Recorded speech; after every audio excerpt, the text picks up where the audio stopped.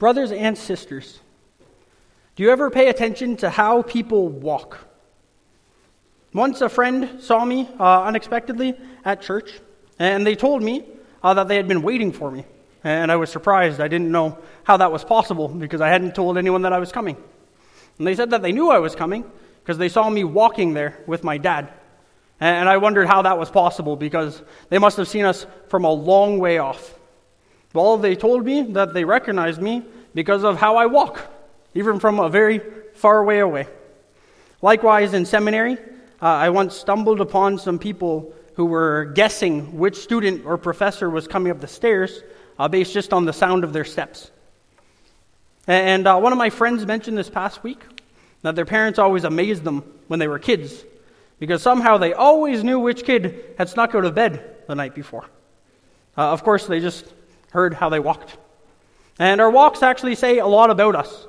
You can look up all kinds of theories online if you want about what you can know about someone just based on the length of their stride or the weight of their step, or whether they veer a little bit left or a little bit right when they're walking. And in our text today, Paul wants us to think about our walk. More than that, he wants to call all who believe in Jesus Christ to walk like they believe in Jesus Christ. Our text is all about learning to walk. And so we'll see that we're called to a worthy walk, a humble walk, and finally, a united walk. First of all, a worthy walk. At the very beginning of our text, Paul calls us to sort of a clunky phrase. He calls us to walk in a manner worthy of the calling to which you have been called. And the wording might sound a little bit strange, but the concept is a very familiar one. All sorts of professions, they call you to a certain standard of conduct, don't they? You can think of police officers or politicians or lawyers, or I was told even dental hygienists. They're called to live a certain way, both in public and in private, so that they don't hurt the reputation of their profession. They need to acknowledge that if they won't live in the way laid out in these terms, that they might lose their job or even their license that they worked so hard for. And John Piper, talking about this passage, he used the example of a judge. So a judge can get in trouble for a lot of things that, in the grand scheme of things, they seem very insignificant. And they just don't seem like that big of a deal. So judges have gotten in trouble for accepting small gifts from people. One judge was investigated because he used his title on a commercial for a business. He used it to recommend a business on an advertisement. I heard of one judge who was suspended for using his title even when asking people to donate to a charity. And the reason why, of course, is because office of a judge is a very high calling, isn't it? The U.S. Code of Conduct for judges insists that they avoid all impropriety or even the appearance of impropriety. So they need to not do anything wrong, but even avoid the appearance that they look like they might be doing something wrong. That they even appear that they're doing something dishonest or showing partiality or doing anything immoral. And the reason why, again, is because a judge is a very high calling. As a judge, you're representing not just yourself, but you're representing the court. You're representing the whole legal system. And as John Piper goes on to argue, we need to realize the privilege and purpose of the Christian calling is far greater than the privilege and purpose of a judgeship. Isn't that remarkable? But isn't it also true? Being a judge is an honor. It's a privilege. It comes with responsibilities. What about being a Christian? Being associated with the law. That's a high calling. What about being associated with our great God? A judge needs to not just talk, but walk in a way worthy of his calling. Well, Paul says here, we need to both talk and walk in a way worthy of our far higher calling. And what is that calling? Paul mentions it over and over again. Well, what is the calling? Paul has explained it in Ephesians chapter 2 and the whole beginning 3 chapters of this letter, actually.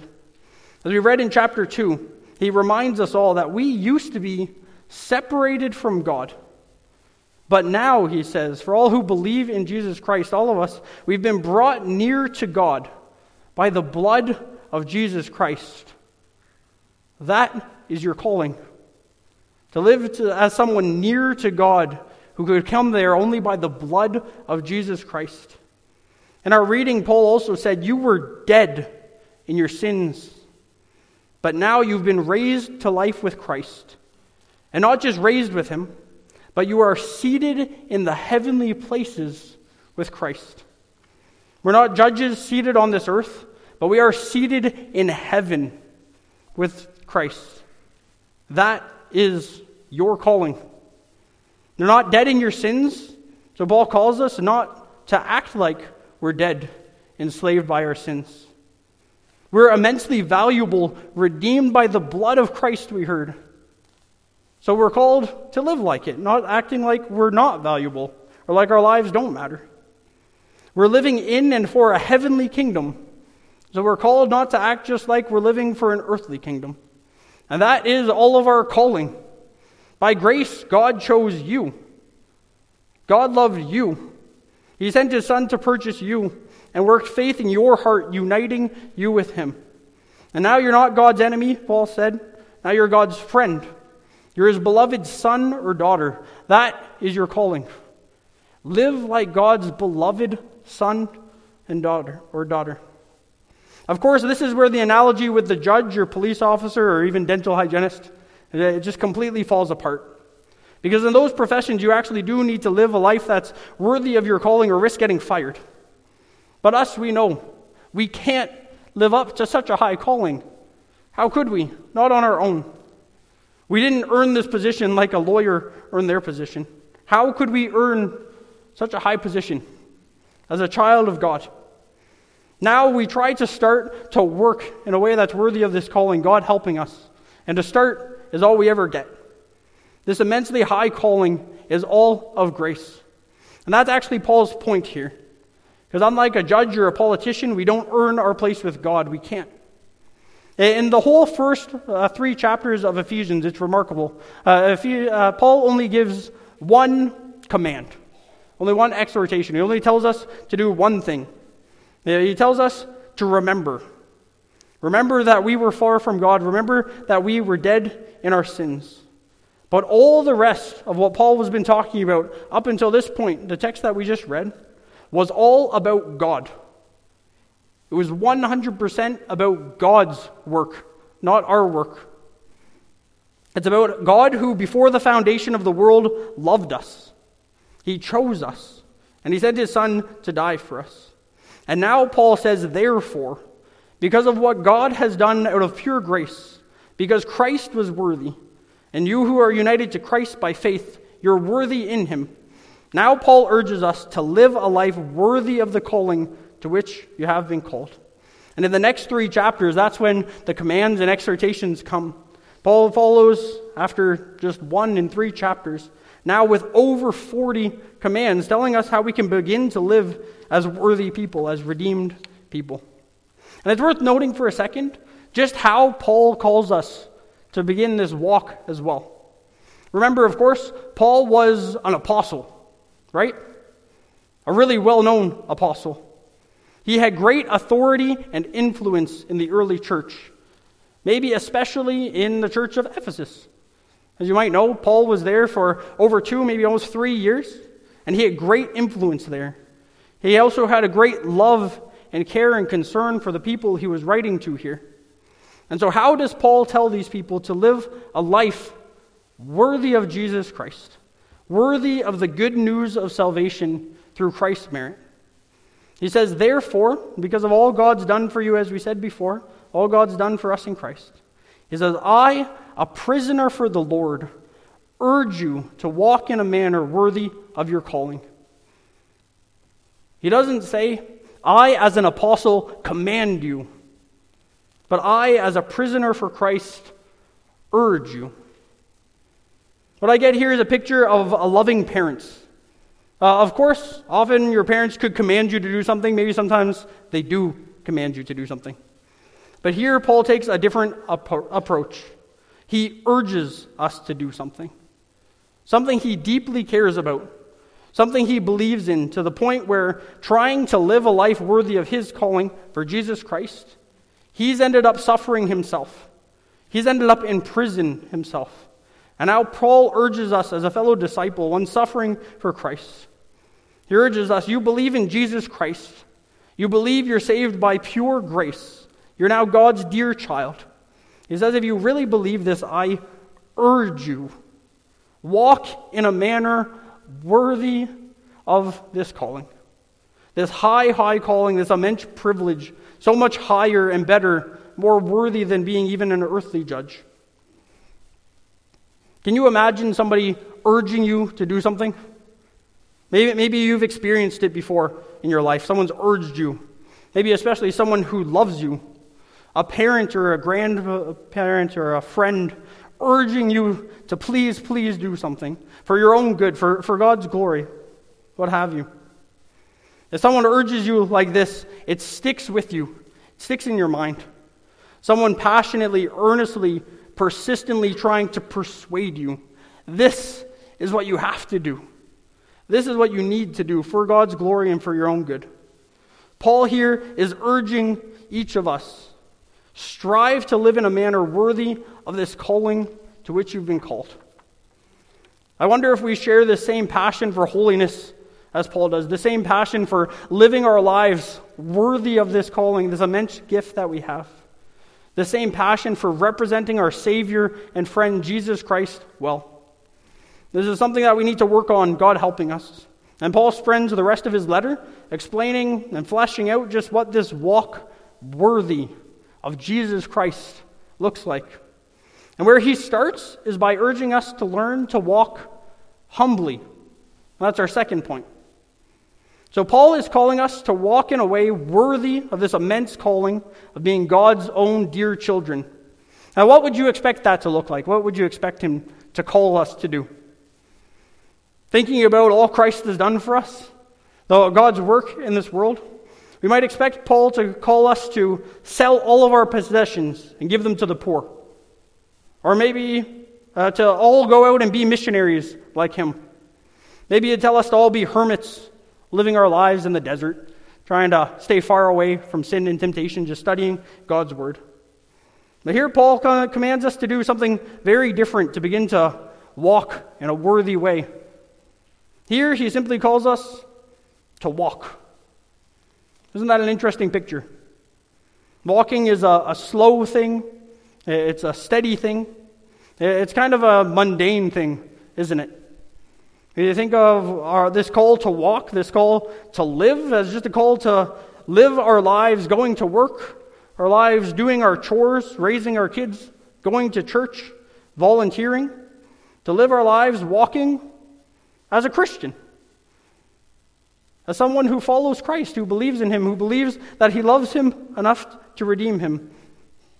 Of course, Paul here is calling us to live as those who live all of our lives in the sight of Christ. And how can we do that? Well, he tells us that we can start to walk with all humility and gentleness, with patience, bearing with one another in love. And of course, we can see so clearly here, screaming out from every word Paul just mentioned, Paul is calling us to live like Christ lived for us. Paul is calling us to live for Christ how Christ already lived for us. How do we start to learn to walk in a worthy way of the calling we have in Christ? We look to Christ himself. And then we take baby steps, trying, God helping us to follow in his footsteps. I get the picture of a little boy trying to follow his dad's footprints through the snow, trying to hop from one step to the other and stumbling a lot, but doing their best. What Paul mentions here are first humility, gentleness, patience, and bearing with one another in love. And it's worth noting that up until the time of Christ, outside of the Old Testament, humility was basically never seen as anything but a very bad thing. Slaves were humble. Servants were humble. But great men, they weren't humble. But Paul says, I urge you, now that you know Christ, you love him and you're saved by him, walk as he did.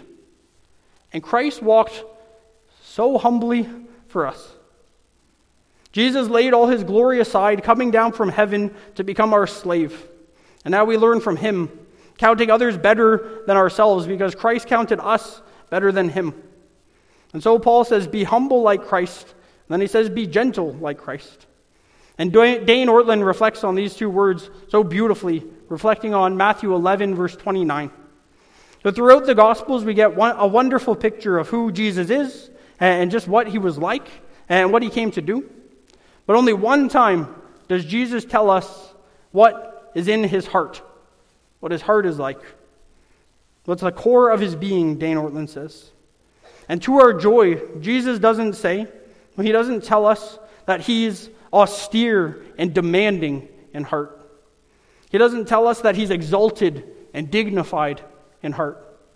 He doesn't even tell us that he's joyful and generous in heart. Do you remember how Jesus describes his own heart? He tells us that he is gentle and lowly in heart. The word lowly there being the same as the word humble here. He's gentle and humble in heart. And now we're called to be gentle and humble in heart as we follow Christ as well. Next, God tells us through Paul to be patient and to bear with one another in love.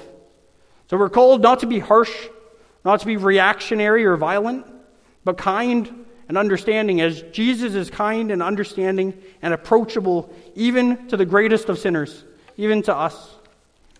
So as one commentator says, this is an exercise that all of us can do. When we wake up in the morning, when we go to deal with our kids, maybe when we're coming home from work, before we go into the day, just reflect for a little bit on the past few hours, the past day, the past week, or just the past year. And consider for a moment just how patient Jesus has been with you today. Think about just how gentle Jesus has been with you today. How much he's bared with you in your weakness. How many times even today Jesus Christ had to forgive you, even for ways you didn't realize that you failed until right then. How often Jesus allowed you to come back to him in sin and ignorance, and he's never rebuked you, but forgiven you and welcomed you with open arms. Reflect on that before you interact with your kids, or your spouse, or with your coworkers. And we're called to live a life worthy of this calling. How many times has Jesus put up with you? It's a shocking question. And that's where Paul ends up here. He tells us to walk with humility, gentleness, patience, bearing with one another in love, putting up with others, or with each other. And the word here for bearing is a very interesting one. It's also used elsewhere, even for bearing or tolerating or enduring physical persecution. What Paul is acknowledging here in a beautiful way is that this, dealing with people gently and patiently and kindly, it's not always going to be easy. Isn't that true? Living with sinful people, being married to sinful people, being the parent of sinful people, or being raised by sinful people. This can be incredibly difficult. But Paul calls us to endure it. He calls us to bear with one another. He doesn't say bear with one another in pride or in bitterness or in anger. He says bear with one another in love. And this is an important calling, brothers and sisters, because people, every week, maybe every day, all the time, people are going to let you down. Kids here, your parents are going to let you down. It's going to happen. Probably already has. Spouses, your significant other is going to let you down. Parents, your kids are going to let you down. And everyone, your church family, your office bearers, your pastor, he's going to let you down. Maybe he already has. I'm sorry. It's true. Maybe, we're all weak people. We're all sinful people. That's not an excuse. We just are. We got to admit our weakness and our failings and own up to it and go to Jesus for forgiveness. Because thankfully, nobody here is called to be anyone else's savior. Isn't that a relief? You're not called to be anyone's savior, and I'm not called to be anyone's savior either. We already have a perfect savior, Jesus Christ. And now he calls us, all of us together, through Paul, to put up with each other, to bear with one another in love, forgiving and covering up the weaknesses of others with love. Again, the motivation is Christ, because how much did he put up with us? In a shocking verse in Mark chapter 9, Jesus says of the people and even of his disciples who have failed to truly believe in him time and time again, he says, "O faithless generation, how long am I to bear with you?" And later we see the answer of how long Jesus bared with his disciples, didn't we? How long did Jesus bear with them in their unbelief? For God's chosen ones, we read in the book of John that Jesus loved them to the end. Jesus never gave up on them. The disciples were so weak. We saw that so often in our series on Mark, didn't they? They had so many shortcomings and so many failures. Jesus never gave up with them. He endured them to the end. He endured with them. He bore with them in love. Now we're called, look to Christ, follow in his footsteps, bear with one another in love. Christ endured with these people even unto death. And finally, by God's grace, they did truly embrace him and follow him in faith. And as Jesus is humble and gentle and patient and kind, as he bears with us in love, that's how we begin to learn to walk in a way that's worthy of the calling to which we've been called. That's why we need to look back to Jesus all the time and learn how we can walk a little bit more like him. But of course, when looking to Jesus, Paul, and any of us, we could have picked all kinds of different qualities to highlight. We need to ask, why did Paul highlight these qualities first? Humility and gentleness and patience and forbearance. And it's because these qualities are absolutely necessary for Christians like us to begin to live for Christ together. That's a huge emphasis in the New Testament. What Christ is building is his church, a community, a communion of believers. And that's what we'll see in our final point. Christ calls us to a worthy walk and a gentle walk, and lastly, to a united walk. Finally, Paul calls us and he urges us to be eager to maintain the unity of the Spirit in the bond of peace. Now, there's a fascinating word there, and I wonder if you noticed it. Paul doesn't tell us to make ourselves united as a church. He doesn't tell us to become one as a church. He doesn't tell us to attain unity as a church. Paul calls us here to maintain our unity. We already are united. That means that's the only possible way to maintain something, is if we already have it. And isn't that a beautiful thing to reflect on? We heard a few weeks ago talking about the communion of the saints in Lord's Day 21. I hope you remember this imagery that we had of being united with Christ. That we are parts of his body, him being the head. But we're also one another's members as well. We're not just united to him, but to one another too. This unity that we have with God and this unity we have with each other, it's a gift. It's given to us by Jesus Christ himself. And Jesus Christ had to pay an immense price for it. And now he gives it to all of us, to everyone who repents and believes in him. There's a wonderful illustration of this priceless gift that a friend gave to me once. The story, it purports to be true. If it is true or not, I don't know. Either way, it's a beautiful illustration. An American missionary named David Morse once went to India to preach the gospel. And after some time there, Morse had made some great friendships, but very few people had come to believe in Christ. And one day, David Morse's closest friend, who was an elderly man, told him that he was moving away. He was getting old, and before he died, he was going to go on a pilgrimage. And as part of his pilgrimage, he was going to crawl many miles on his hands and knees. And the idea was that this was a sort of penance to earn the favors of the gods. Before he left, this man was giving away his possessions. And so he went to visit Morse at his house, and he brought with him a small wooden box. Morse's friend explained that this box was very special to him. And he gave it to Morse, and when the missionary opened it, he saw inside of it a breathtaking pearl. Morris' friend explained that the pearl had been acquired by his only son, who was a pearl diver. He had seen the pearl and dove down to get it. But while he did, he stayed underwater too long. He got the pearl, but later he passed away because of the water he had inhaled while retrieving it. This man was so thankful to Morse for his unwavering friendship, he wanted to give him this pearl.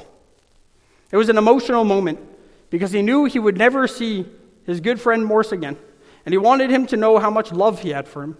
He wanted to entrust him with his most prized possession before he went.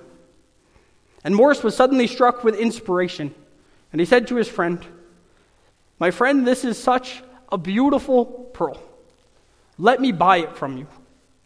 I will give you $10,000 for it, or I'll work to pay the rest." And his friend was shocked and offended. "What do you mean?" he asked. "This pearl is priceless to me. It's a gift." But Morse said, "It's too much. It's too beautiful.